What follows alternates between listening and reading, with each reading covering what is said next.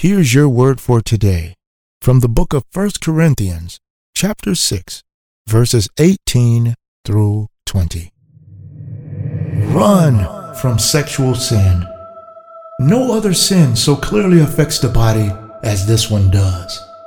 For sexual immorality is a sin against your own body. Don't you realize that your body is the temple of the Holy Spirit, who lives in you and was given to you by God?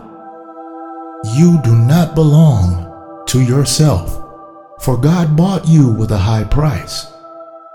So you must honor God with your body. Amen.